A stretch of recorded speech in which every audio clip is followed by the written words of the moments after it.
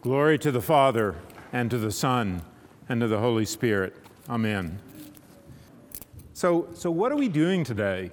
What is this service?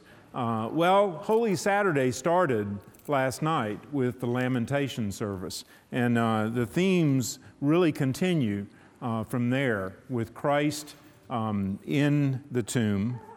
And so today we are commemorating Christ's victory over death and the harrowing of hell. I'm sure everybody knows what harrowing means, but in case you don't, harrowing means to really go in and muck it up, really utterly destroy. And that's what Christ did. He didn't do away with hell, but he totally destroyed the power of hell and death on this day. Now, so what is this service? In the early church, this service was the beginning of the Paschal Vigil and the time when the catechumens were baptized, and it was just preceding the rush service and the Paschal Divine Liturgy. But as there were progressively increasing numbers who were being baptized, it had to be moved earlier and earlier in the day on Holy Saturday. And then it became separated from the actual Paschal service itself. But the service, which today is a Vesperal Divine Liturgy of St. Basil the Great, so in case you could tell that was a Vespers that we just did a lot of, but a Vesperal Divine Liturgy, it still focuses on baptism. And that's why we do our baptisms and chrismations of this time of the year in this particular service. And so it is the Paschal Sacrament of baptism that we are participating in. So Holy Saturday is the day of rest. So that is the day in which Christ reposed in the tomb, the blessed Sabbath, in which he rested from all his works. So he was completing the law, as it were, in participating fully in this day of rest, the Sabbath. And it's the day of transition from the sorrow of Holy Friday to the day that tonight, the joy of Pascha. So this sorrow, as we really got a good flavor of last night in the Lamentation service, is a bright sadness. It is not a morose sadness. It's a bright sadness. And especially today, as we are progressively lightening up and getting more into looking toward the joy that we're going to be celebrating tonight.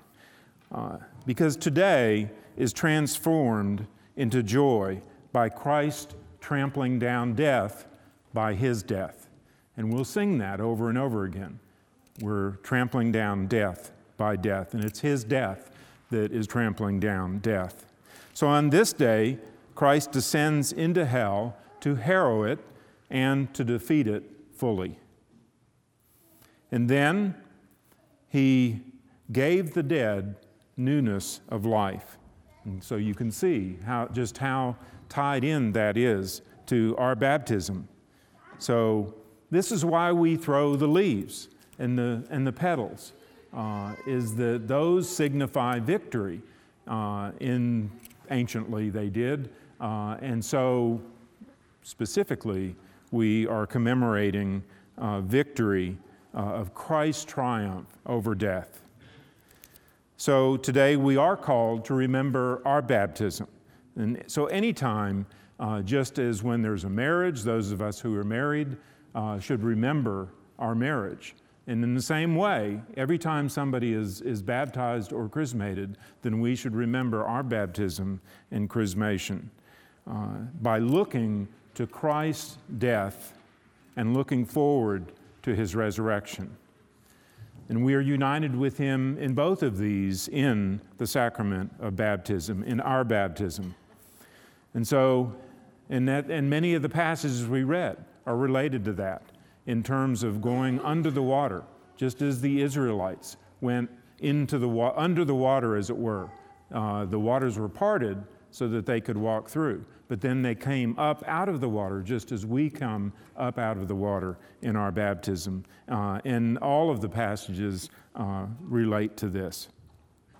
And so, in that way, we died with Christ to this world and the power of sin. And then as we come up from the water, we are resurrected with Him to newness of life. And so, as St. Paul said in our reading from Romans 6 this morning, we are alive to God in Jesus Christ our Lord. Now, although this service is a foretaste of the Paschal celebration, it's the private annunciation of Christ's resurrection, as the angel quietly announced it to the myrrh-bearing women. So, spoiler alert, if any of you have not read or read to your children, or any of you children have not read The Lion, the Witch, and the Wardrobe, it's a beautiful picture that gives the sense of this private announcement. When Susan and Lucy are the first to find out about Aslan's resurrection. And so that is, to me, it's a very nice, colorful picture that C.S. Lewis painted very well in terms of this private announcement. Tonight will be the joyful public announcement of His resurrection. And so we will proclaim, not only to each other, but to the entire world, the resurrection of Christ. So today, may we remember our baptism in this Christ day of rest. We have died to the power of sin and the world so that we can walk in newness of life, again, as St. Paul said in Romans 6.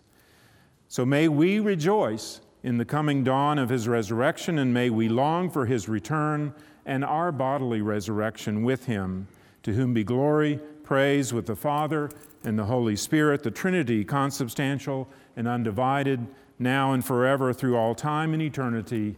Amen.